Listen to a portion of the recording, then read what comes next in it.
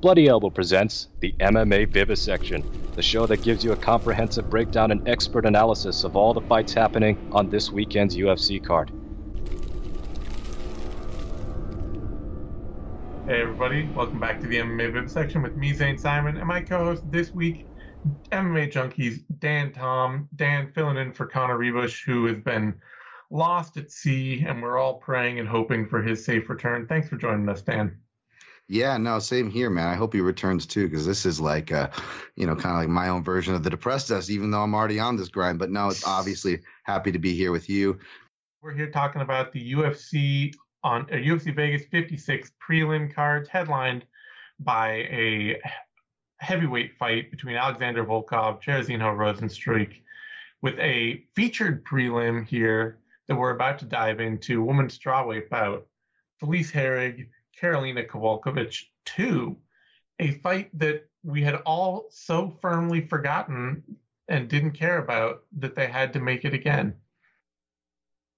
Yeah, I was in attendance at this fight, and I forgot it. That also has to do with my inebriation level, which we don't have to get into. But yeah, that and the raging Khabib fans at UFC 223 who were like just checking everybody to make sure they were on the Khabib train because that's so important. Yeah, I didn't remember any of this fight. I had to go back and refresh.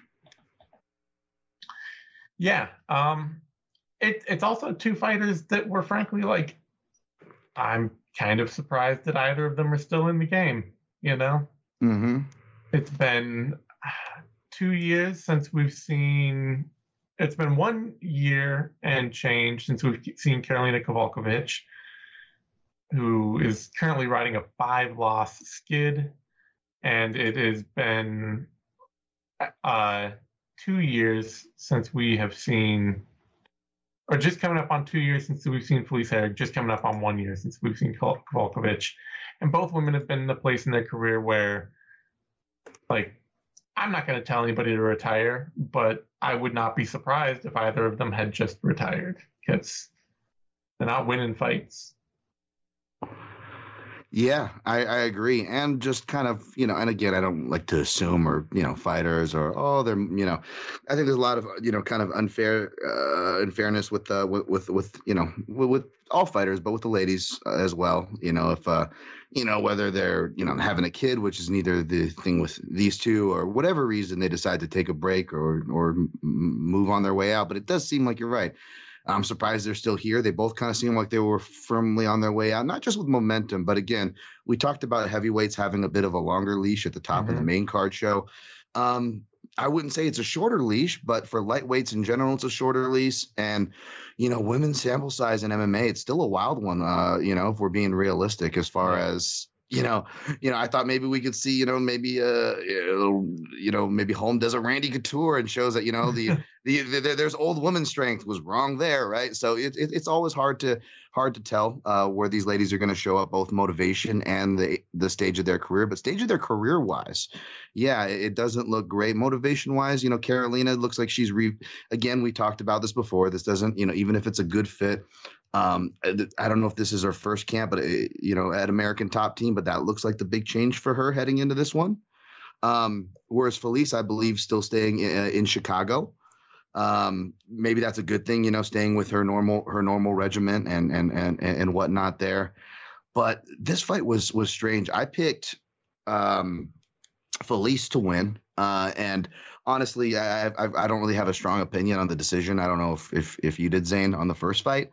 But one of the things I remember, and I'm not like an inside source guy or air quotes that you can't see me making right now, but I did have somebody close to Karolina Kowalkiewicz's camp tell me that part of the game plan was for her to do an Imanari roll. And I was like, well, that's enough for me to not pick her.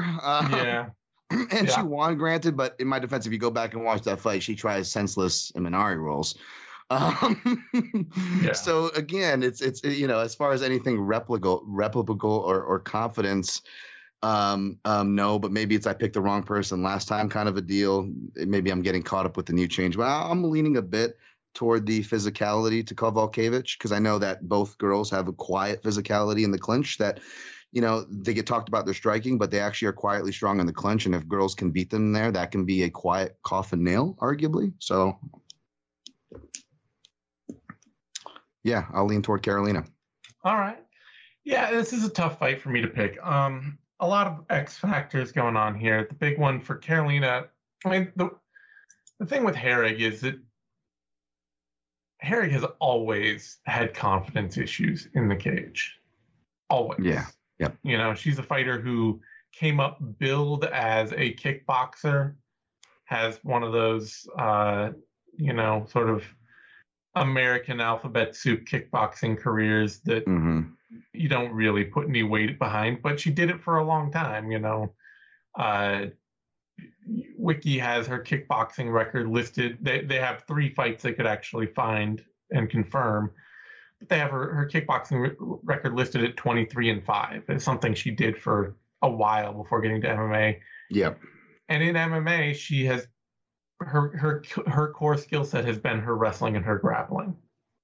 Like, she can be a decent kickboxer when she needs to be, but the real strength of Felice Herrig's game has been her ability to scramble and grapple with people.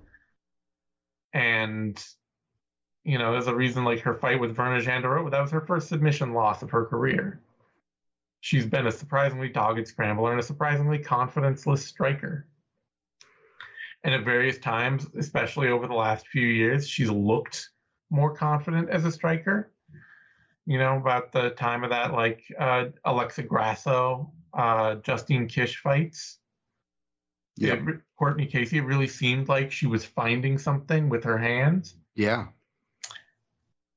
And then it just kind of went away again. And that is always kind of, it just seems like the way of Herrig's career. Wherever her head is at, her skills follow. And that makes it hard to predict how she's going to show up in any one fight. You know she's going to be tough. You know she's not going to get put away easily. You know she's going to compete with everyone. But is she actually ever going to push a fight well enough to take it over? And that's always the toss-up.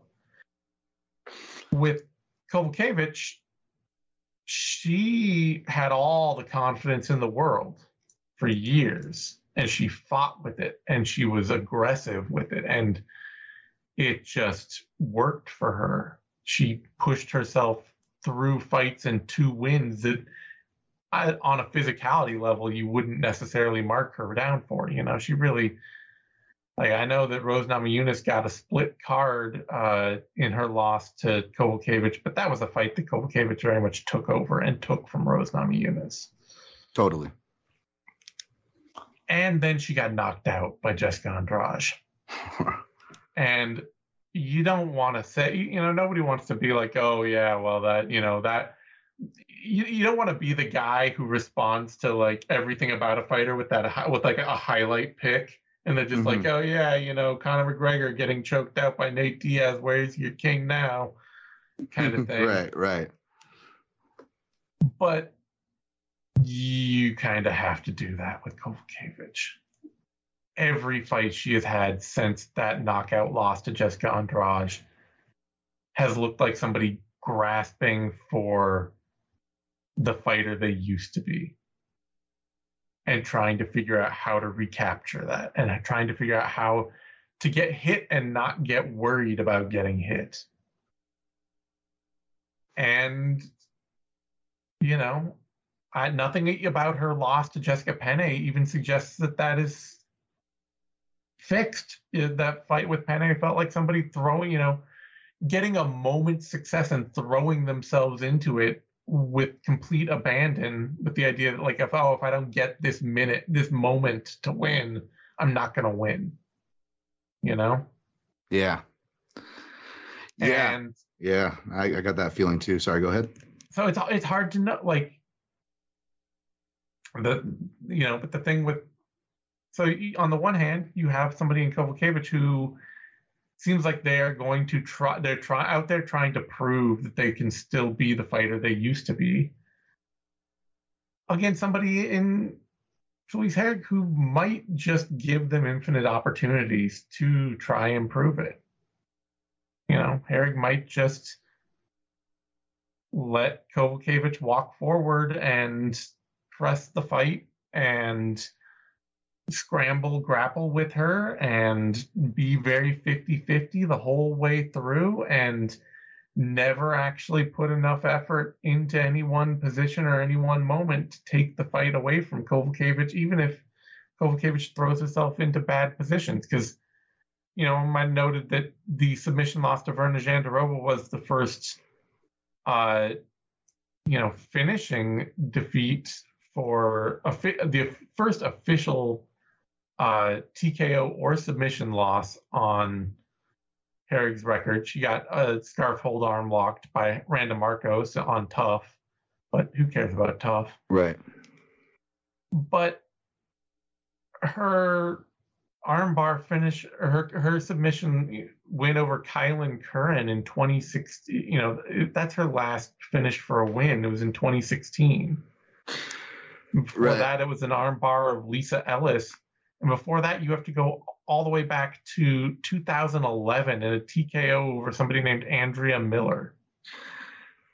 Yeah, and I hate to talk, bad about a fellow Hawaiian there, but Kylan Curran, I mean, you want to talk about a fighter who maybe you can get away with stereotyping for their highlight reel losses, right? Yeah. And you all, as well as a fighter with, again, suspect mental in her own head, giving up the neck and giving up the back like that. And that was the last finish in over half a decade. Yeah, no, I completely agree with that, and why that would lead to probably a lot of 50-50 position grappling scenarios that we're probably going to get. Yeah, so I'm very much, I see a toss-up fight here, and I'm gonna do the foolish thing, and I'm going to pick not only based on the last time they met, but I'm going to pick based on current record and just say that Karolina Kowalkiewicz can't lose 6 fights in a row. Right? Yeah. Like, that would just be absurd. And I'm gonna pick her. Just like she's not gonna lose another fight after losing 5 straight. That would just be too depressing, too outside the laws of fate. I don't know. But I think we're headed towards like another really tight split decision. Sam Alvey has entered the chat. Yeah. Remember that what you just said mixed on the Sam Alvey fights, because he's getting booked again, or if not already. It's true. But like, I feel you though. I hear what you're saying. Yeah, Karolina Kowalkiewicz was at one point a much better fighter than Sam Alvey. Well, she was. Yeah, it's true. It's true. Sam Alvey never sniffed something like a title shot. Like, Sam Alvey has always been like this weird, negative, detracting from the fight, one-punch counter knockout artist who otherwise will just sort of drift around and let whatever happens to him happen. Kowalkiewicz used to be a very process-driven, aggressive, functional, she'd get hit a lot, but she knew she could take it and come back with volume and with clinch aggression and with some decent scrambling grapples in there too. Like, no, totally. She'll actually follow an opponent and like float to their back, as opposed to Alvey will just kind of awkwardly stand over them as they fail to take him down. Sam Alvey's never grappled with anything more difficult than a pen shaver. Poor Eric Spicely. Yeah. But yeah, no, I totally hear you. Yeah. So I'm just gonna say that fate will intervene and not let Kowalkiewicz lose 6 straight fights. You and me both. But yeah, I expect a 50-50 toss-up fight where both women struggle to, where Kowalkiewicz tries so hard that she gives up positions to Herrig that Herrig can have success with and pushes herself out of good, successful moments of the fight, and where Herrig then just doesn't capture the momentum that those positions should mean and lets them go and loses. All right. Herrig opened at plus 100, dropped to minus 160, is currently at minus 126. Kowalkiewicz opened at minus 120, jumped up to plus 140, is currently down at plus 103. I guess it should just be a coin toss. Nothing about Herrig's recent fights suggests that she should be a favorite in this, and of course you can't really pick Kowalkiewicz at all. Totally. All right. That brings us to a lightweight bout. Alex De Silva versus Joe Solecki. And Alex De Silva, I don't know that I have a secret affinity for Alex De Silva, but he is one of those fighters that I think nobody really has paid any attention to at all. And so I'm like the only person that ever has recognized what his MMA game is. I don't want to say that like, oh, I'm some sort of torch carrier here, but like he's a pretty good wrestler. And that is the core of his game, and I think it's a surprise to everybody that fights him and everybody that watches him, because certainly all the commentary talk about when they watch him fight is like his kickboxing. And he comes out of that Astra Fight team that, you know, produced Tyler Santos and Darren Till and other notable power kickboxers. But really, Silva, every part of his, and he's got a bunch of knockouts too coming into the UFC. But pretty much any hard fight he has will always end up with him wrestling. It is the core fundamental safety valve of his game that his kickboxing almost always serves as a gateway to getting to his wrestling game. And it's not a bad wrestling game. He was able to out-wrestle Brad Riddell for large stretches of that fight. But it is not a deep wrestling game either. It is very much, you know, there's not a wealth of like mat return talent or keeping people down and doing damage talent. It is very much a getting on top and then trying to hold one or two positions and just slow the fight down as a wrestler. It is not, there's no end point to his wrestling game. It doesn't functionally lead him anywhere. He's got some rear naked chokes in there early in his career, but he's not a good enough submission artist, even if he can get to a back take position in the cage. I think he got to a pretty good one with Riddell for a while. He's not the kind of submission artist that you just are like, oh man, Alex De Silva's got your back. He's going to make that into that. Now you're in trouble. It's just like, okay, well, he's probably going to backpack you for a while and it's up to you to fight your way out of it. And the result is kind of a fighter who, if he's just a better wrestler than you and you don't have an easy answer for that, or even a difficult answer for that, Brad Riddell didn't have an easy answer for the wrestling, but he had a tough one. He was willing to just battle through it all the way. You're going to lose to Alex De Silva if you just are out there to let him out wrestle you.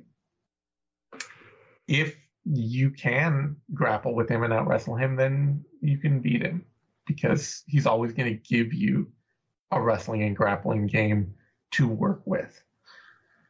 And it's hard to look at that in a fight with somebody like Joe Solecki and not think that Joe Solecki comes out on top.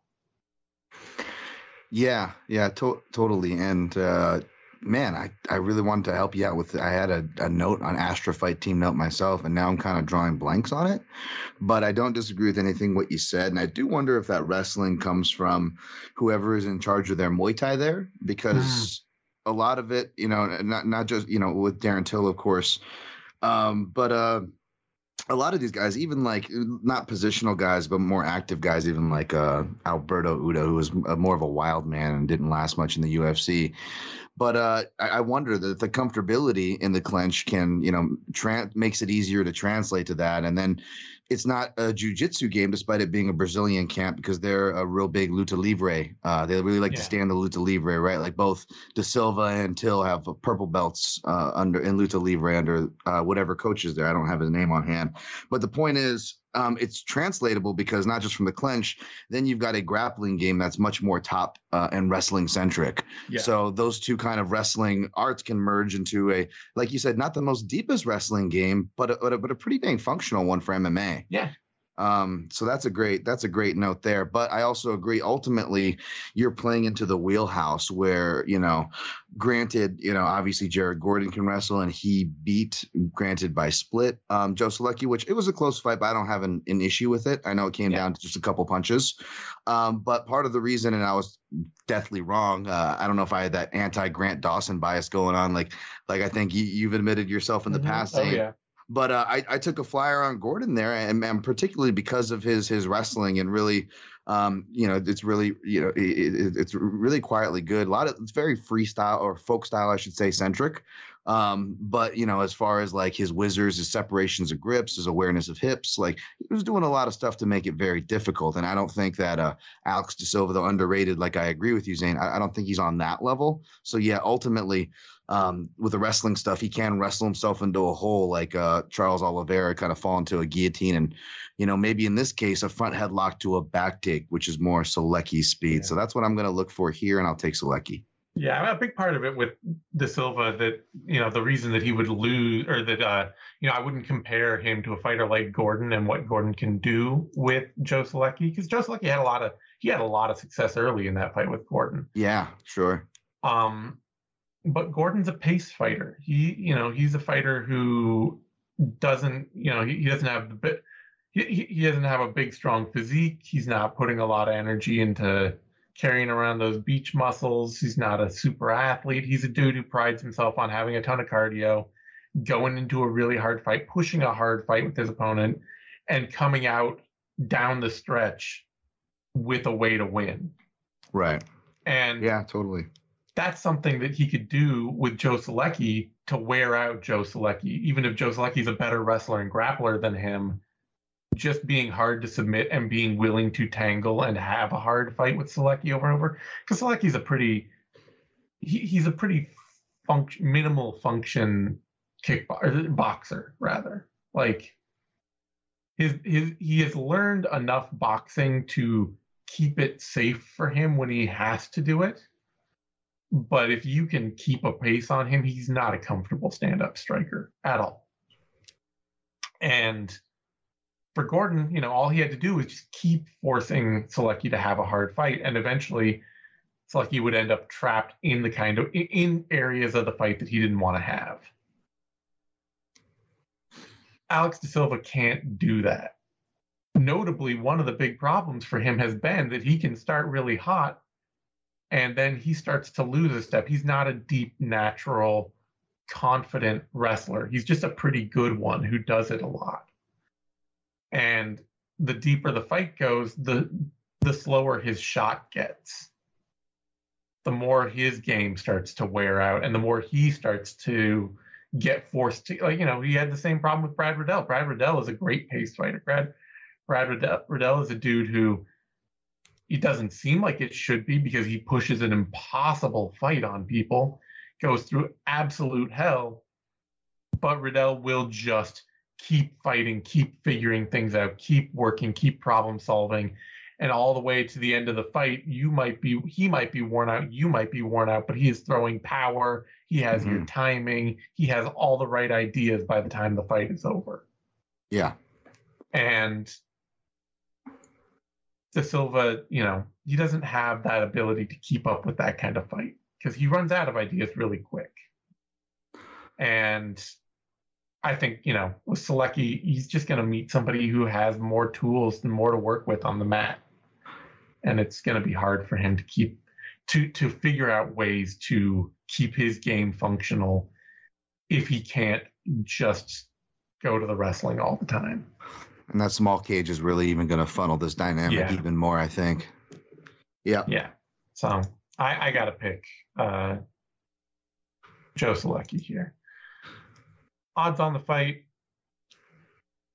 Let's see, Solecki is the favorite, opened at minus 240, currently up at minus 172. Silva opened at plus 205, currently down at plus 143. It's a little too bad for Alex Silva, because do like his game. I do like what he's built. He's not a bad kickboxer. He's not a bad wrestler. He's not even a bad grappler. There's just no depth to any of it. There's no one point where you're like, oh yeah, if he gets you in this position, that fight's over. You know, if you have to stand with Alex De Silva, he's gonna chew you up and piece you up. If you let him wrestle you, he's just gonna wrestle you all day. It's like, no, he's a better wrestler than people think, and the wrestling is the backbone of what makes him functional in the cage, but it's not a deep enough wrestling game to do anything with outside of bad wrestlers. You know, you're a bad wrestler, he will out wrestle you all day. If you're a functional wrestler and a functional grappler, he'll run out of ideas. Don't disagree with that. Do find the line movement interesting, though. Probably, you know, I would say it's a bit adjusting, but yeah, don't disagree with anything you said. Yeah, definitely.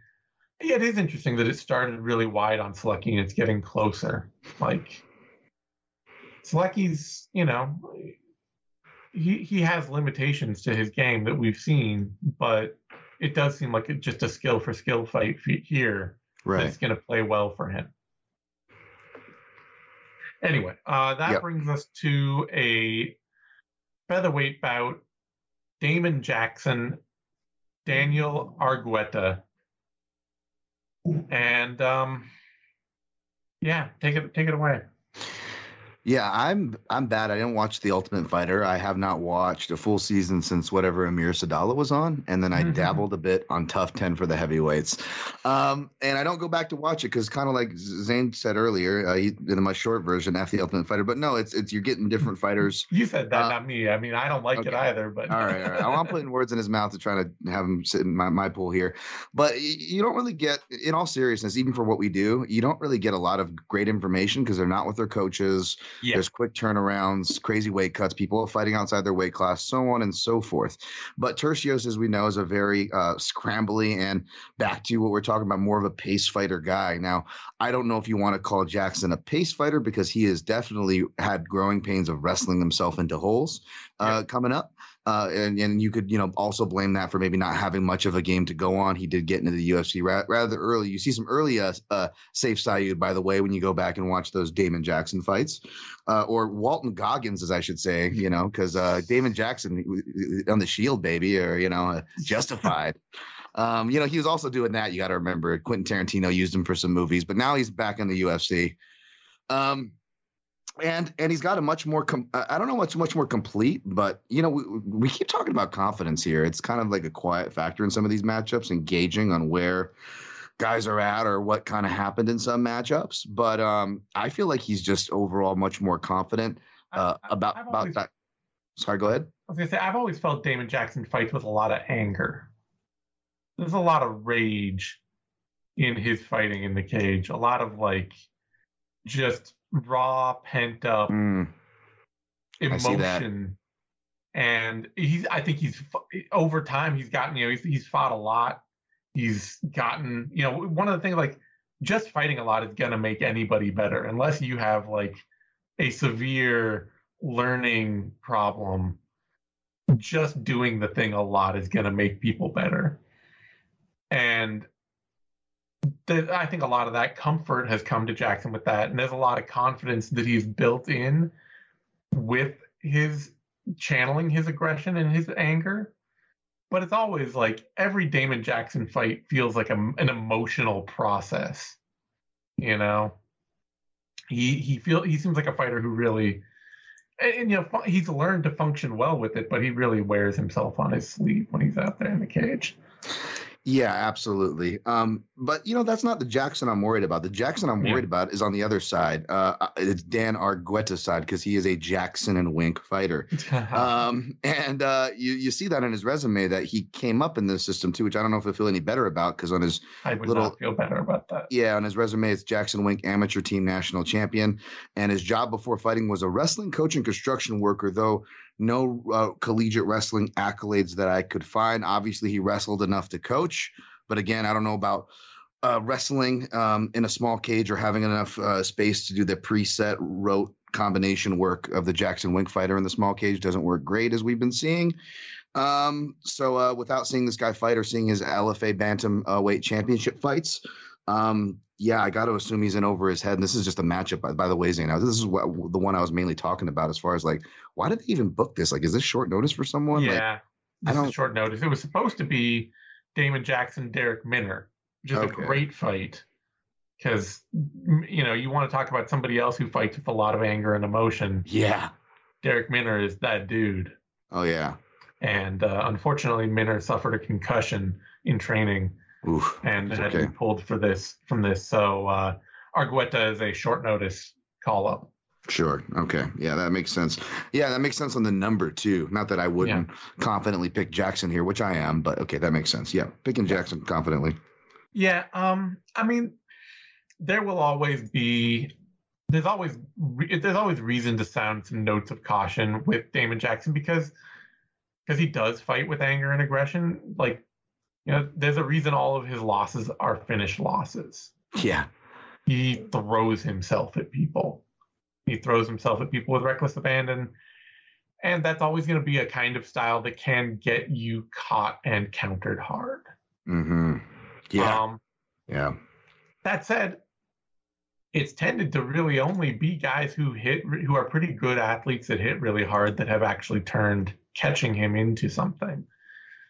Kevin Aguilar is notable regional power puncher. Didn't have as much success with it in the UFC, but getting bulldog choked by Yancy Medeiros, who's huge even at lightweight for somebody in Jackson who's a natural featherweight. Movid Kabalaya with a flying knee right out of the gate in PFL, and then Ilia Topuria with that massive body head combo that he smacked Jackson with, and that's it. Like they're not bad losses to have. They're just they speak to the kind of aggression that Jackson fights with, and Argueta is, if nothing else, he's bricked up. He in a ideal he's a bantamweight by trade. In an ideal world, I wouldn't say in an ideal world. In a heavier cutting world, he would probably be a flyweight. Sure. He's kind of got that Joe B build. He's 5. Yeah, I can see that. Yeah. 5'7", so he's not quite as short, which is probably why he's a bantamweight instead. Right. Because he's got that same level of bricked upness. Yeah, definitely bricked up looking. So there might be some natural power where Damon Jackson could just throw himself onto a strike and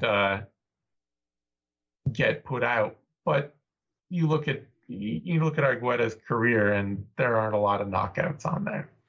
And the big reason for that, watching him fight, is that he fights with a real lack of urgency. And a lot of I get, you want fighters to be confident, and he's never lost. So it's hard to argue against the confidence he has. But Argueta fights with the confidence of somebody who has not yet paid for the mistakes they're making. He reminds me a lot of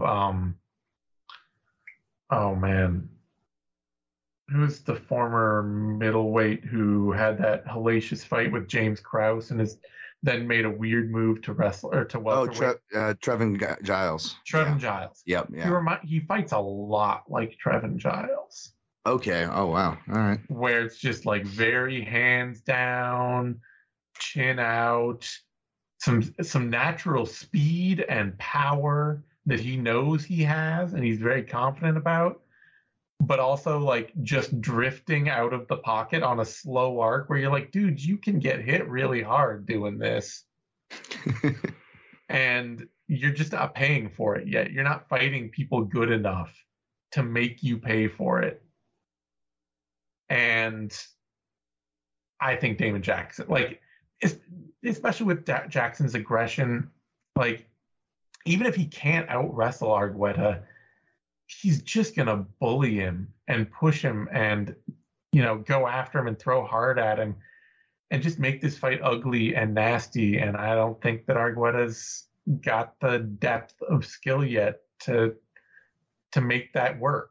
You know, I don't see him being able at 5'7" to just easily out wrestle Jackson and get a back take and get a rear naked choke. And if he can't do that, you know, is he gonna control him, or is he gonna fall into the same kind of, you know, like, I don't even have to see the Ricky Turcios fight to know why he lost to Ricky Turcios. Yeah. You know, like, and Jackson can have that kind of fight while being bigger and stronger and even a more functional puncher than Ricky Turcios is. Turcios has that like mini Keith Jardine thing going on. Right. Yeah. It looks like somebody took great. a gear out of him and it's just a hitch in everything he does. Yeah. He's out there moving like not quite like a Metal Gear Walker like Jardine was, but yeah, pretty dang close. So I gotta pick Jackson. Argueta's getting he's getting a jump into the UFC, but it feels like there's a learning curve that he's gonna have to go through, and it'll probably be at bantamweight, and bantamweight will not be kinder to him in the UFC. UFC's bantamweight division is not a kind place. So I hope that I have to see big leaps and jumps in his skill over time, but talking about being worried about a guy coming up in the Jackson Wink system, you know, like, yeah, Lando Venata is right there. And that is a dude that he entered the UFC and you're like, oh man, imagine if this dude improves. What imagine him on a full camp. Yeah. And he's just 7 years later, you're like, man, imagine if this dude improves. Yeah, totally, and let's be honest. I agree with the bantamweight to featherweight note, where it's like featherweight, you're probably going to find less urgent fighters that are going to force the action out of you with maybe even a slightly less knockout rate if that still holds true between bantamweight to featherweight. But Jackson, albeit he doesn't have that bantamweight speed and knockout power that you're going to see down there, he is one of the more urgent featherweights who, even with the way he strikes and spazzes and scrambles, like the spats of control that he could get. Like, I don't know how much he's really going to score with it in the judges' eyes with a guy like Jackson either, who's going to be making him work for everything he gets probably. Yep. Jackson's just, he has learned to channel his he's got enough experience and technique now at this point that he's not an easy fighter to take off his game, and he's learned to channel his aggression to constantly create functional offense. He's a hard fighter to beat. There's a reason he's only lost 4 times in his career, despite not being a great athlete and being knockoutable. Yep. There's also a reason he's always typecasted as some kind of a bad guy or badass. So we'll go with Walton Goggins here for the win. All right. Jackson is a huge favorite here. Opened at -200, dropped to -270. He's currently at a -529. Argueta opened at +170. Is currently up at +381. I will at this point sound a note of caution. Damon Jackson is not the kind of fighter who should ever be up in the -5 or 600 range. Like I just said, not a great athlete with not the best chin. Like there is a hard Damon Jackson ceiling out there in the universe that he has encountered several times before now. And I think he's going to win this fight, and it would be foolish to pick against him, but like, no, he's not, he also is going to have like hard competitive fights with Charles Rosa. Like there's just, he's not the kind of fighter that you want to just bank on like, oh yeah, Damon Jackson instant, like put all my money there.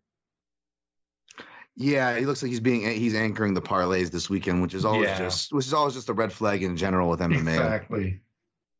Like, I'm not saying that he shouldn't be favored to win, but just if he lost, it would not be the most shocking upset in the world. I would not be like, oh my God, Daniel Argueta beat Damon Jackson. How? Be like, well, yeah, that's going to happen to Damon Jackson every now and then. Sure. All right. That brings us to our prelim mirror match. Benoit Saint Denis against Nicholas Stolze at lightweight of all things. And both these guys moving down a division. I don't know why. They're both, Stoltze's 6'1", Saint Denis is 5'11". I don't think size was the big problem for Saint Denis against Elizeu Zaleski. More just getting thrown absolutely to the wolves. And for Stoltze, size was not. I mean, Jared Gooden is surprisingly big, but he's an inch shorter than Nicholas Stoltze, and the problem was not size against Gooden or Emeev for Stoltze. It's that, talking about this with Dan Ige a bit on the main card, Stoltze has absolutely no range game whatsoever. And he's not a wrestler. And so he just barrels into people over and over again.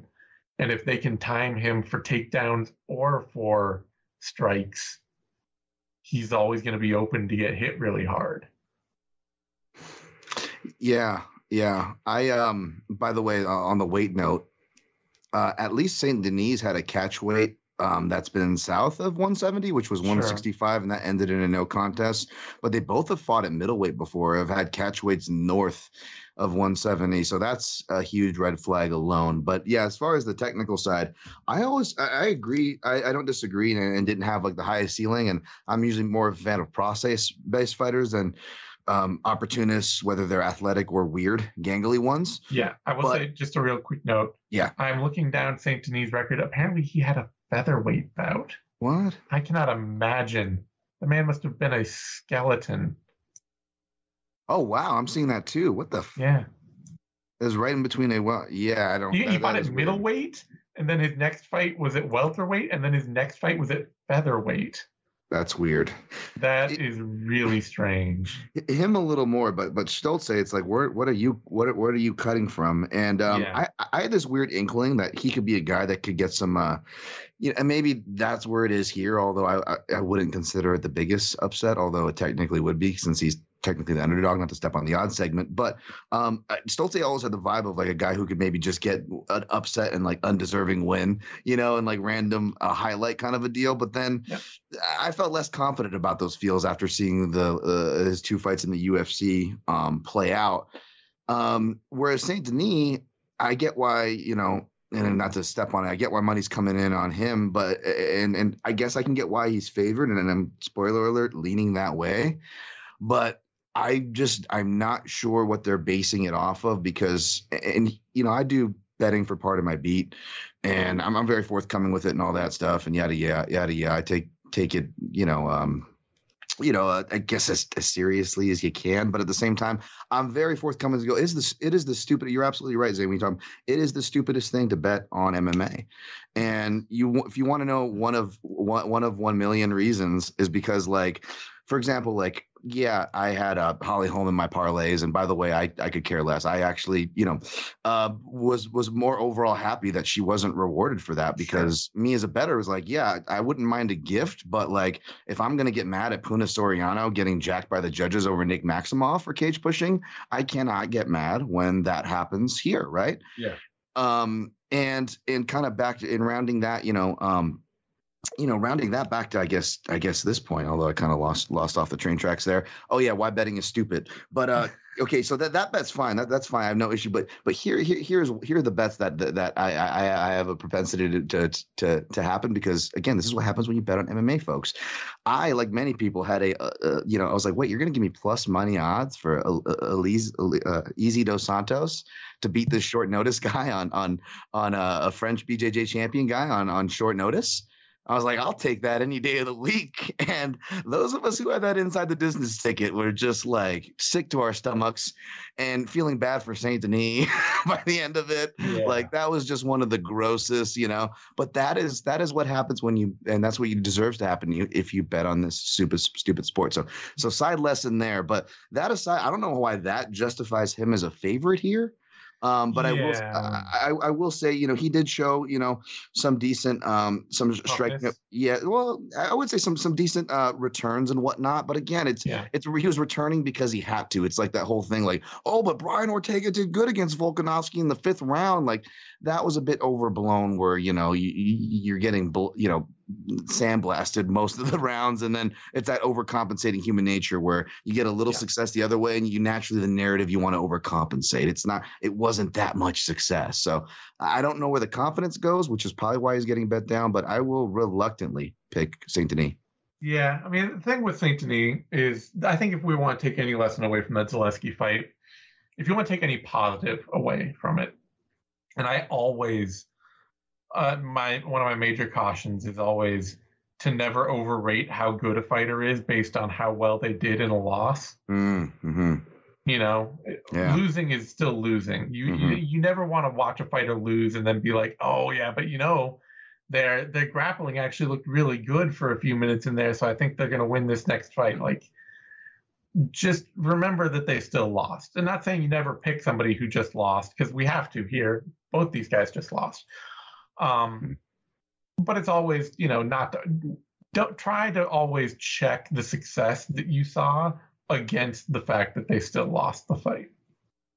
But if we want to take a good takeaway from Benoit Saint Denis' debut, it's that he clearly walked into that fight having never lost that before. And he fought with the confidence all the way through of somebody who had never lost before. They talked about him being jittery, intense, or whatever, but he was getting crushed out there, and he still stepped in and threw right back. He still fought with this idea of like, I might be able to turn this around. If I just keep fighting and keep pushing, I might be able to win this fight. Even when his brain was basically just operating on automatic.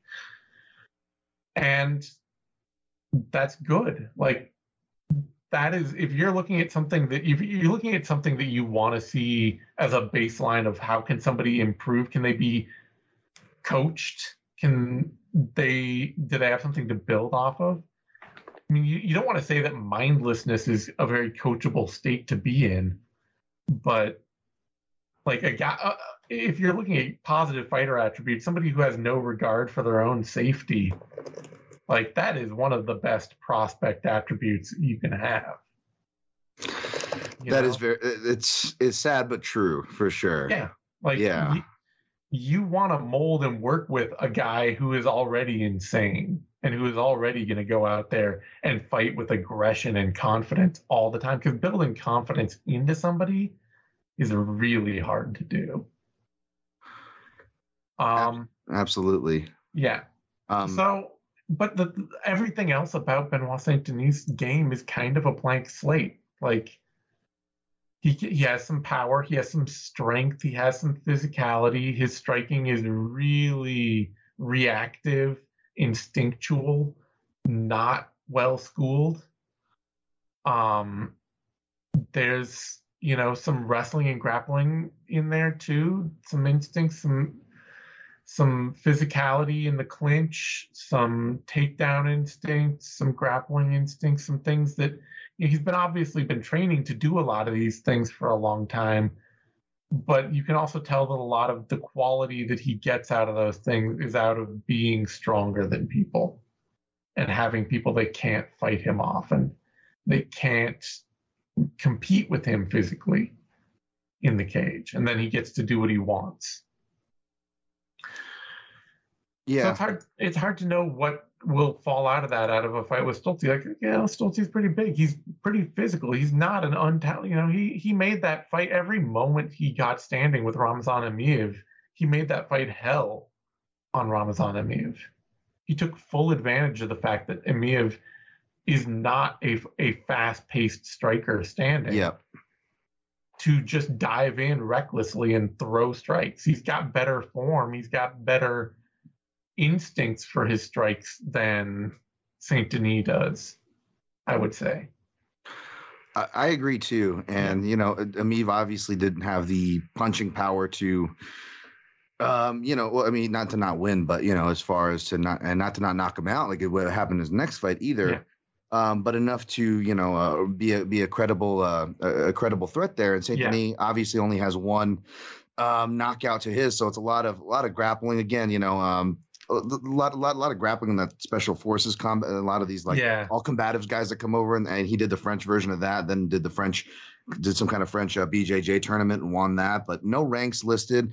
Stolze a purple belt and 17-3 in kickboxing. But I was just watching his get-up technique against Jared Gooden, who is a brown belt, who at least in the beginning really he tries to sell out hard to lock him down, and I really like that get-up from Stolze. I'd have to watch more of this fight, but you know what? I'm actually gonna swing my pick around, because even regardless if I pick Saint Denis, this would be from a gambling perspective a definite, as they say, a dog or pass spot. Like, you probably just don't even want to put your money on this sort of thing. But if you do, I wouldn't be laying the chalk down, especially at that opener, which I don't want to step on at what Saint Denis opened at.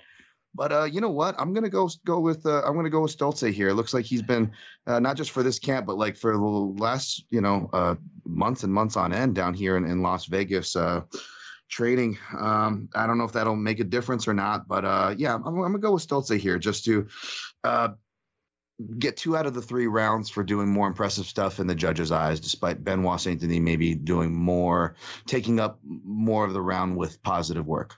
Well, just for the sake of disagreement, then I'm going to stick with Saint Denis. Cool. I do think that Stolze's got the better instincts for striking. I think he's got the better training for striking. He's got the better ingrained sort of, being able to throw jump knees, being able to throw hooks with tight form, things like that. But the crashing in and the fighting his way out of range is a big problem for him, not having a distance game. And I think that it'll let Saint Denis just kind of slow this fight down and make it a grueling pace like he wants. And against Gooden, it just got like that crashing in all the time. Just it ended up getting Stolze hurt and hit really hard on the counter over and over again. Mm-hmm. So I'm just going to bank on Saint Denis' toughness to just kind of see him through an ugly, gritty win where he gets enough control to make it happen. But I like Stolze's. I like what he does when he gets his chances. I like what he does what he makes out of the opportunities he has standing. So, yeah, I mean, I think it's a very fair pick. To me, it's a coin flip pick. Saint Denis, I don't trust. He's a very raw fighter who probably shouldn't be in the UFC right now. And Stolze is an action fighter who is probably not going to be here very long, but, is also very much feels like the fighter he was always going to be at this point. Yeah, I agree. I suspect we'll get some more of a fight between both of how we predicted, and it'll be up to the judges to decide what they felt was more meaningful. Yep. Let's see what we got here. Stolze opened at plus 235 and dropped straight down to plus 121. Is currently at plus 131. Saint Denis opened at minus 275, jumped up to minus 150. It's currently minus 158. It's weird because I can't really imagine a lot of functional offense coming out of Saint Denis as to how he will win this fight. But I can see a lot of ways that Stolze will create to lose this fight. Sure. Especially giving positions alone. It's a huge problem for him. Yeah. All right. That brings us to a bantamweight bout. Tony Gravely, Johnny Munoz Jr. And this is a kind of a tough fight to call. Because Johnny Munoz is a bit, I don't know. I don't really.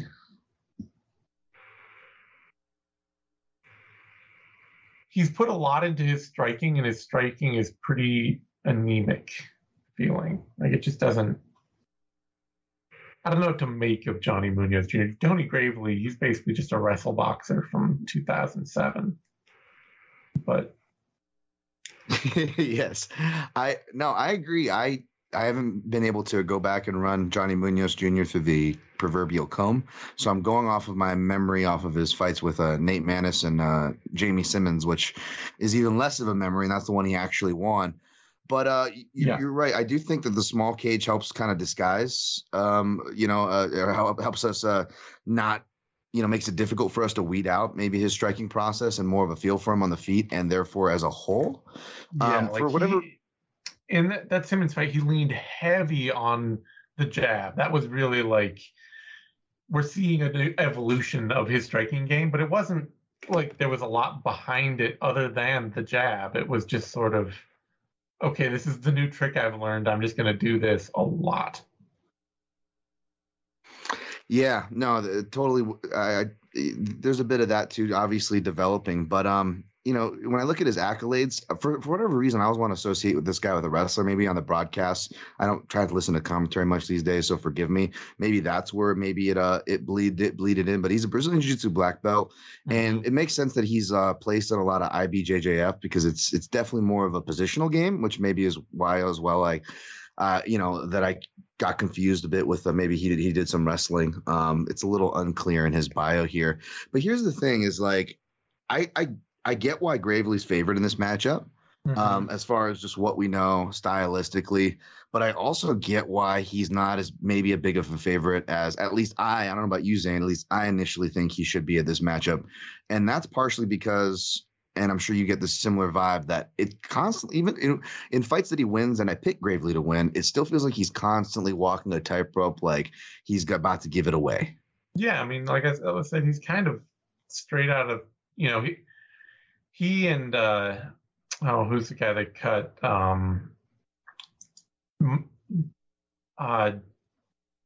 Miles Johns? Like they both felt like guys out of just like 2007. We should have gotten a Tony Gravely Miles Johns mirror match of these two old school power wrestle boxers who do nothing but throw huge overhands and shoot power doubles and then get to aggressive top positions that they lose pretty quickly trying to land big ground and pound strikes. Yep. Yes. And, that could be problematic against Munoz, who not just the BJJ black belt, but like at least on paper, half his submission wins are off his back. But as is the case, I'm sure, as doing this, forever now, Zane, is that most of those off your back submissions, especially in the men's divisions, they not so coincidentally happen early in the career and against not great competition. If you actually go look who that was against. So I don't know how much weight to put into that. Again, he strikes me, which is smartly so, as most people when they gravitate more into the MMA career, more, he's much better from top position. But unless Gravely, which is possible that he can both gas out, make a mistake, and get hurt. I mean, all three of those things can happen to Gravely. You know what I'm saying? Yeah. And then we see a much different dynamic, a shift in the fight. I feel like that's always going to be there, but it's hard to predict because I admittedly don't know a lot about Munoz. I pretty much gave you what I got on him, and I'm still going to side with the favorite in Gravely here by probably decision. Yeah, I expect Gravely to come out and have a good early fight. He almost always does. Like, he comes out with power. He comes out with double legs. He comes out with that kind of aggression. It's going to get really predictable. And Munoz is a back take special. I think the best part of his game is his back take. Yep. And he's a good wrestler himself when he can get it working. I don't know that that's actually going to help him in this fight. Right. Even when he gets tired, Gravely is still a pretty good wrestler. That's hard to take off his game. But when Gravely loses, he loses by submission. Whether it's Pat Sabatini or Ricky Bandejas or Manny Bermudez or Patchy Mix or Brett Johns, other than getting knocked out by Nate Maness. But and they're all good grapplers, but Johnny Munoz isn't a bad grappler. And he didn't get knocked out by Nate Maness, Yeah. There is that to be said for him. Like that fight he had with Nate Maness was mostly him controlling Nate Maness while getting outstruck. Getting early takedowns, getting good positions, otherwise just cage pushing and holding him against the fence. I'm happy Maness won that fight. I don't want to get that twisted because it was a decision I think a lot of people thought that Munoz deserved. No, yeah, I agree with you there. Yeah. But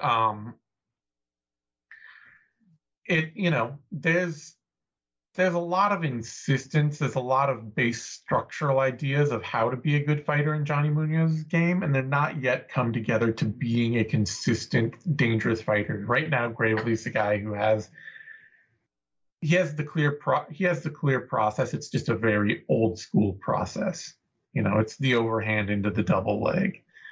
Munoz, we saw last fight, he came out and he's like pumping his jab. He's trying to get that working. He's forcing his opponent into bad shots and then gets a submission. He landed 19% of his strikes. That's miserable. The striking is very much a work in progress, trying to figure out how to be a functional striker kind of thing. But yeah, totally. And against Maness, he came out and he controlled him. He was able to out wrestle him for stretches. He was able to get good positions, but he couldn't turn that into easy functional offense. And so it's really hard to know how things are collecting for Munoz as he goes along. I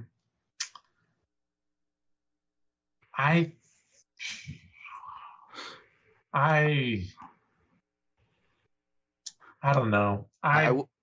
I will add real quick that I think the height differential actually hurts him here, especially coupled with the notes you're saying. Because I'm just reviewing the Munoz fight with Jamie Simmons, the one I remember release, and you're right. Not even just the spamming of the jab, but you see him going through the mental checklist, like, oh, keep my shoulders.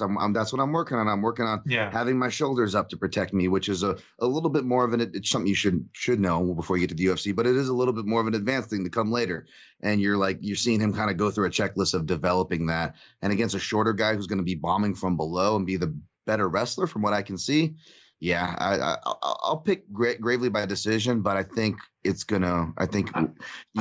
be sweating if you're holding a Gravely ticket. Yeah, the thing is, Munoz is actually working on stuff. He's actually trying to get better at stuff and build functional new parts into his game, and I like to see it.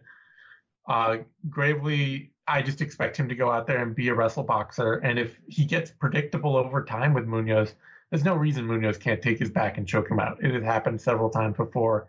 And the guy that Gravely is now in the UFC is not that much different than the guy he used to be. He may have fought his way out of every one of them, but he still got stuck in 12 guillotines from Simon Oliveira. Yeah, exactly. And again, we talk about camps and stuff, and Gravely's at American Top Team, and he's been there for a minute, so we don't have to worry about the adjusting thing. But frankly, I don't think it matters with a fighter like Gravely. To your point, we kind of know the fighter he is and is gonna be, so that stuff really doesn't matter here. Though I'm gonna pick him anyway. I'll pick him too, just because I know he'll start out hot and he'll come out and he'll land big shots and he'll get takedowns early in this fight, but I won't lie. I'm worried about him just running his way out of this, just doing the same thing over and over to the point that Munoz has an answer to it. Geraldo de Freitas is much craftier than Munoz, but is much less athletic. Yes. And fought Gravely to a hard split decision just by being tough and being able to adapt and being keeping on trying stuff. So, and then, then beating guys like Simon Oliveira and Anthony Burchak, who have big obvious holes in their game, it just doesn't impress that much. Yep, those Team Antrim fighters can make big jumps too. I know we've talked about, at least I did, about Brandon Moreno leaving in a shakeup, but that didn't stop what's his name from lighting up our boy Frank Camacho there. You know what I'm saying? Mm-hmm. So to leave room for surprises too. I feel you. Yeah. All right. Odds on the bout. Gravely is a slight favorite here. Opened at -150, dropped to -170. He's currently up at -135. Munoz opening at +130. He's currently down at +111. Getting closer and closer. I don't know. I'm slightly regretting not picking Munoz, but we're going to move on. Flyweight bout. Zhalgas Zhumagulov, Jeff Molina, and this is kind of this is a tough pick for me because Molina is the kind of guy that I love to see do well at flyweight, but I don't expect him to be able to continue to do well all the time.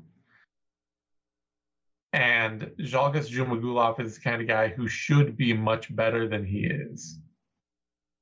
Like, yes. Molina is out there overperforming, and Zhumagulov is out there underperforming. And where they meet on that spectrum right at this moment, I don't know. Because Jeff Molina is just not that athletic. He's not that fast for a flyweight. He's not that strong for a flyweight. He's not, that powerful for a flyweight. But he's dogged as hell, and he's got all the right ideas. Dude understands how to fight. And that's run him out to 2 straight wins in the UFC right away. He knows when to throw what. He knows how to throw it. He knows how to get on people and stay aggressive, how to scramble with them, how to keep fights hard and to turn fights against opponents when they start to flag. He has a great understanding of what to do in the cage. And Zhalgas Zhumagulov fights like a bantamweight. He just does not have a flyweight pace. And he came to the UFC from a circuit that, it really allowed him to be a slower paced fighter than he was going to see in the UFC. And it's cost him a lot. He's trying to correct it. Clearly, he came out like a house on fire against Manal Kape in their fight, just absolutely putting his strikes together, pushing the pace on Kape, trying to make the fight happen and have, make up for the losses to Amir Albazi and Raulian Paiva. And the result was that Kape knocked him out. Like Kape, he the discomfort, the reason why he doesn't fight at that pace became clear. It's because he's not comfortable fighting at that pace because he hasn't done it for his whole career. He's been a very slow-paced 1s and 2s, control, take you down, out-wrestle you. Yep. We're not going to scramble that hard kind of fighter. And it's a hard adjustment trying to figure out how to be somebody else at this level. I think I'm going to pick Jeff Molina in this fight because Jeff Molina knows how to fight like a flyweight. He knows how to push the pace. He knows how to be aggressive. He knows how to stay with somebody and to make his strikes count when he gets the opportunities. But, more physical guys are going to start bullying Jeff Molina. I'm fairly confident in that. And it could be that Zhumagulov is that guy. Because he was totally hanging with Manal Kape before getting knocked out. But, right. I think the physicality is going to be troublesome for Zhalgas Zhumagulov here too, especially when you look at how he did against how Molina did against Orichi Lang, the Mongolian murderer. I remember rewatching that fight because that was another one I missed live. And I remember that being a big deal. I think I got a fight of the night. And it was a good fight. But I remember the first 7 or 8 minutes, I'm like, wait, how does Jeff Molina win this fight? Yeah. Because I watched it also doubly the effect because I went back to watch it after his next fight where he would win already happened as well. So you're just like, huh? But he seems to get off a bit to a slower start, which it's not going to hurt him here because obviously Zhalgas Zhumagulov has a similar weakness in his armor, if you will, that relates more to, as you said, Zane, the pace. Mm-hmm. And but I do like Zhalgas. Aside from the fact that I don't know about you, Zane, he kind of looks like the Kazakh version of Jim Norton, doesn't he? Like if Jim Norton and referee Tim Mills had a kid, that's Zhalgas Zhumagulov. But anyways, random references aside, I don't know what I was smoking. I think I actually picked Zhalgas to beat Manal Kape, just to kind of just which sounds silly with activity, but again with kind of Kape and the way he was fighting, he was another guy's like, okay, is he going to come over and just start underperforming as well? And it was more of has the same problem of coming up on a circuit where you didn't have to fight at a UFC flyweight pace, and he's having to learn the same lessons. Yes, and for that reason, despite the clear athletic discrepancy, I felt that there could be spaces for him to win if he didn't get iced like he did. And if memory serves, I did think Zhalgas, I think he landed some shots and kind of woke up the beast. He started off pretty well, but he could not keep that comfort and pace like you put out. And I don't think a building pace will be as detrimental to a guy as experienced and as tough as him. And Molina can crack for sure for his size, but I don't know if he's as potent a knockout threat early, so I would honestly think that this goes to a decision where not just so much the pace, but also the more impactful and the more eye-catching shots I believe are going to come from Molina in this contest. So I think Molina by decision is, again, I'd be more than happy to be surprised, and a lot can happen, and I think it'll be an entertaining fight. I don't mean to sound reductive, but I just feel like Molina by decision is what I just can't help but see here. Yeah, I mean, like I said, I think just Molina knows how to fight like a flyweight, and he does it really well. Even in fights where with the Ari Qileng fight and with the fight he had against was it Daniel Silva? Lacerda, something like that. Yeah, Daniel Lacerda de Silva, where his opponent comes out and can bully him physically early on. But Molina just he knows how to hang in a fight and how to make it tougher for his opponent as the fight goes on. And I just don't think Zhumagulov is going to let himself be potent enough to take Molina out of this fight at any point. So I got to pick Molina to just build on the better moments as time goes on. Yeah. But like I say, I'm still worried about Molina's physicality as a not especially strong flyweight. And Zhumagulov, I think he's a pretty good athlete. It's just, he really didn't learn to fight at the kind of madcap scrambling flyweight pace that is very much the metagame of that division. Sure. So, I'll take Molina, but we'll see if Zhumagulov can hold him against the cage or slow him down or just land a few big shots and have his moments. Maybe he wins. Maybe he can just turn this fight into something like the fights he used to win. Or maybe, just the fact that Molina doesn't punch like Kopp. Maybe if Zhumagulov comes out starting hot again, like he tried to against Manuel Kopp, maybe he can just put it on Molina physically. Yeah, and bank around, and then he just needs one more close round to go his way. And maybe that's why money is coming in his way, not to step on, but perhaps push to that part of the segment, or perhaps it's the win he has over Tagir Ulanbekov. If you actually go watch that, that was super suspect, by the way. I'm not one to say that or much less care or cry, but I don't know if people get thrown off by that because I know Tagir gets held up there as well.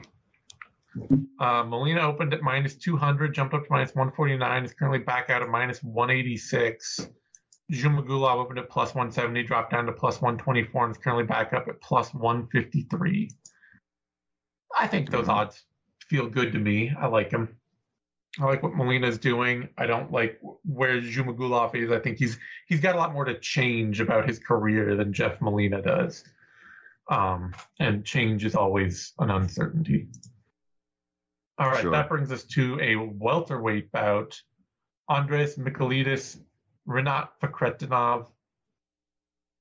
I'm just going to guess that's how it's pronounced. The stress always throw me off. The stresses always throw me off on those Russian names. But Michailidis Fakhretdinov, and go after it because I don't know what to make of this. Yeah, Rinat, you can fuck right off because that's a pretty big price. Minus 300 as he's opened it. Sorry. No, that's do not take my pronunciation. That was terrible. But it's funny. I guess the question is, when I look at this on paper, is can Michailidis survive? Because that seems to be the best chance you get against a finisher like this. Although it's like, if you look at it, the fights that Renat is he's going to decision with like random 8 and 4 dudes. But then the names you might recognize, we just actually mentioned one, Alberto Uda, Astro Fight Team guy, as well as Eric Spicely, who's probably more recognizable. He's still getting the job against those guys for what it's worth. But those guys, obviously, and as we kind of previously touched on, wild men in different ways, to different variations, but hurtable men nonetheless. Michailidis can be hurtable and he can get out of there. But when I pull up Renat's, and now I admittedly haven't been able to track down any of his fights yet. I know there are a couple at least flooding out there. But I always love these little things. Is a GFC middleweight champion. When did you want to train for fighting? Since school. And freestyle wrestling is his favorite technique. So I'm guessing he comes from a wrestling background. He likes the submissions as well as can knock people out. I get why he's favored. I'm gonna have to dive in this more to give you to even think of a reason on why you should pick or stay away from either guy. But I won't disagree with the favorite. Yeah, I mean, Bekretinov, his record is definitely a bit of smoke and mirrors. You know, beating Eric Spicely, it's not bad. It says that you can compete in some core ways. And, wins like Spicely and Uda, they say that they suggest that there is some real physicality to his game to put these guys away. Even them being more fragile longtime pro fighters, they're still longtime pro fighters. You have to show up with something to make that to get those wins. But watching him fight, like, it is a very slow-footed, awkward, just throwing overhand haymakers over and over again kind of style. Lots of confidence, lots of persistence and consistent pressure, but just really ugly power slugging. Yeah, I'm watching him right now, and the thing is, it's the confidence almost makes it worse, because what another characteristic I'm noticing is even when he's confident against a guy like Spicely, most recent opponent, most relevant sample size, he looks like he's just so tense and loading up. Yeah. And he's asking to repeat the performance of who's the brother of the bagman, Otman, Abu Azatar. Like, he looks like a smaller. Doesn't he look like a small Abu Azatar who's just asking to punch himself out?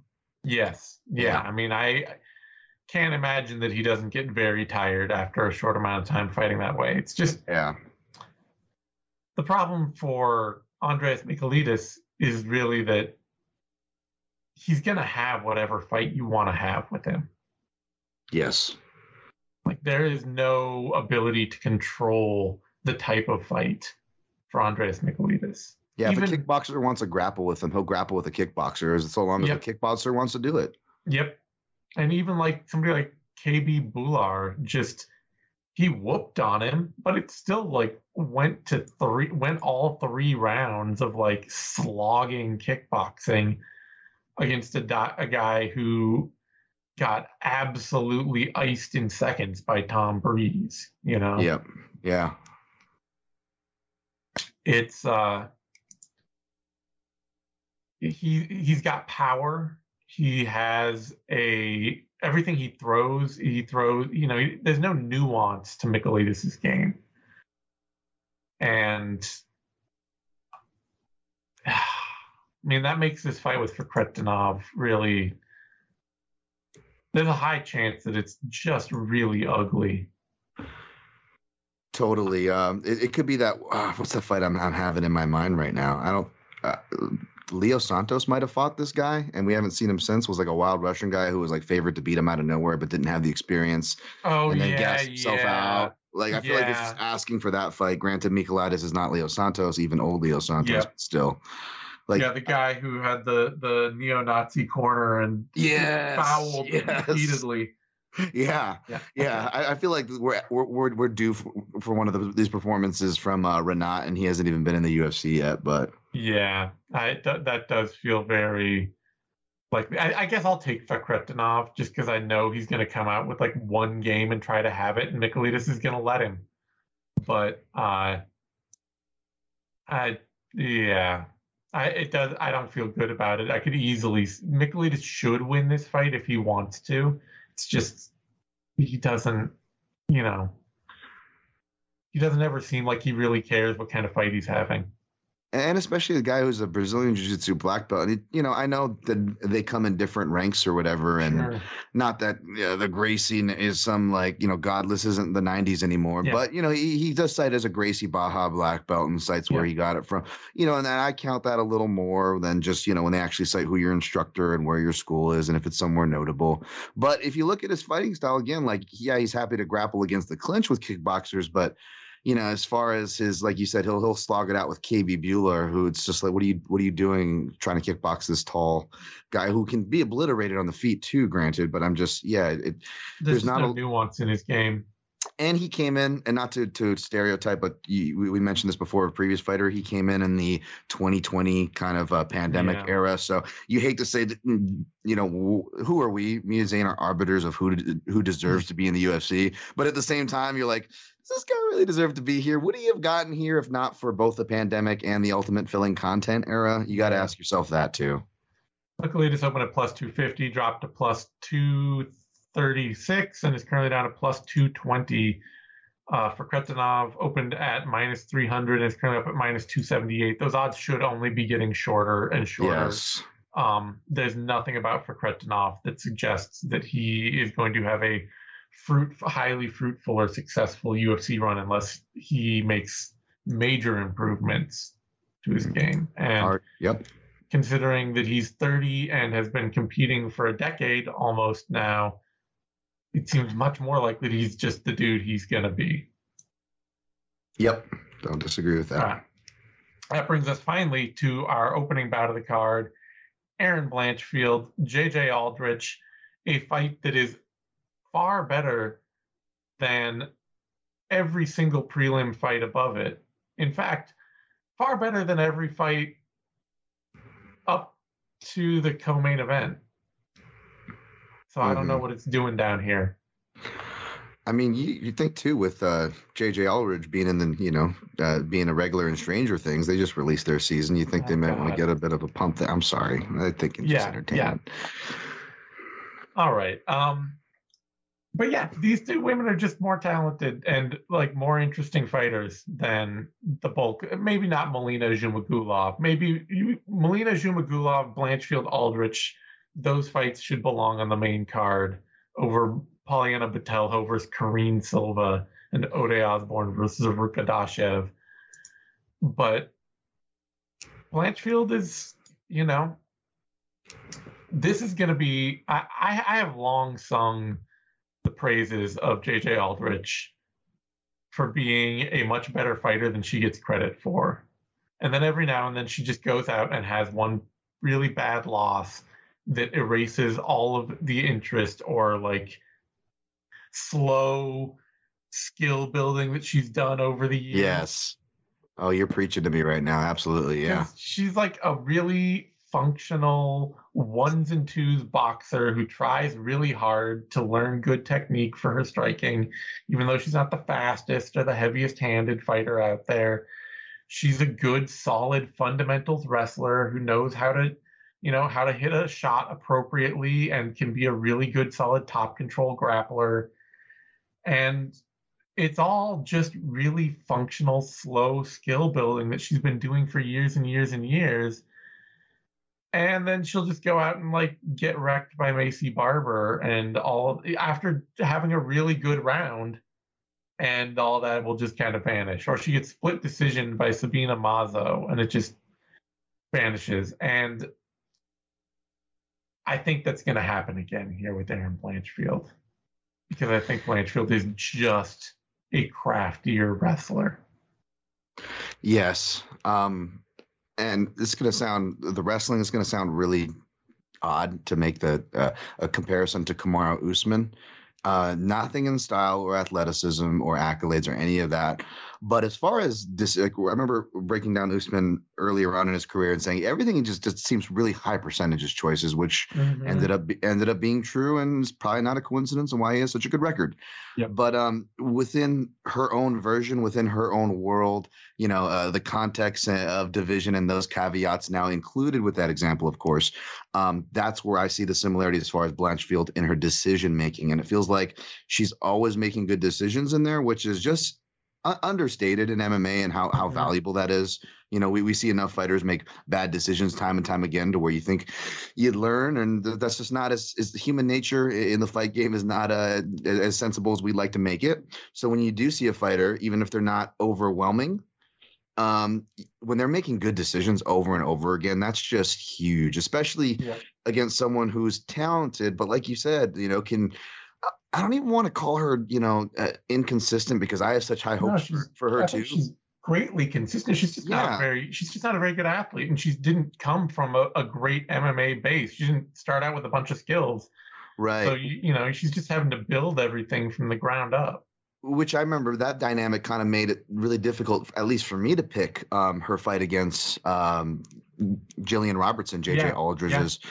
But and I kick myself because, again, I love a good southpaw. She comes from a taekwondo base like myself, but actually taught herself, boxing's more important. Let's learn how to work from the stance, which I appreciate. And you like to see those things rewarded. And, she's got a real kind of underdog vibe to her that I can't help but root for. So I'd be happy to be wrong here. But all signs for me point to another Blanchfield decision based on the small cage and her getting, helping create opportunities where we already see Blanchfield make high percentage choices. Yeah, if she's making high percentage choices and if she's hitting good takedowns against somebody who's not a way better, she did that against Miranda Maverick, and Miranda Maverick is a good athlete. Mm-hmm. And she just was able to manhandle her all over the cage, woman handle her all over the cage. So if she can do that to Maverick, I don't see Aldrich having a really obvious competitive answer, even if she's a more consistent fighter than Maverick. She just doesn't have that kind of physicality, and that's what you really need in those kinds of tie-ups. Yep. So odds on the bout, Blanchfield is a large favorite, open at minus 275. Currently down at minus 550.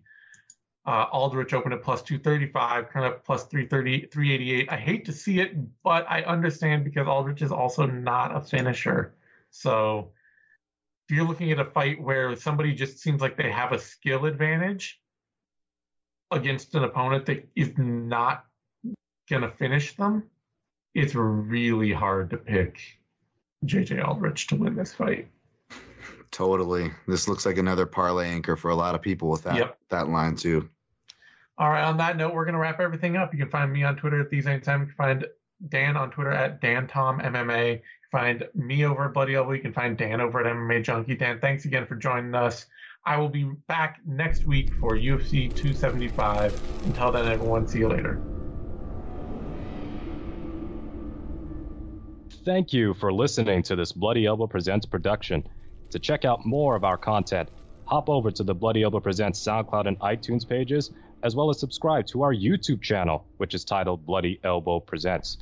We are also on Apple Podcasts, iHeartRadio, Stitcher, Spotify, TuneIn, Overcast, Player FM, and Amazon Music. Just search for Bloody Elbow Presents, and you will get brand new shows throughout the week, including Care Don't Care, The Mookie and Crookie Show, the MMA Vivisection, the Level Change Podcast, the 6th Round Post-Fight Show, 6th Round Retro, the MMA Depressed Us, Crooklyn's Corner, exclusive fighter interviews, show money, and radio-style play-by-play for every UFC pay-per-view. Be sure to also follow us on Twitter at Bloody Elbow, Facebook at facebook.com/BloodyElbowBlog, and as always on BloodyElbow.com.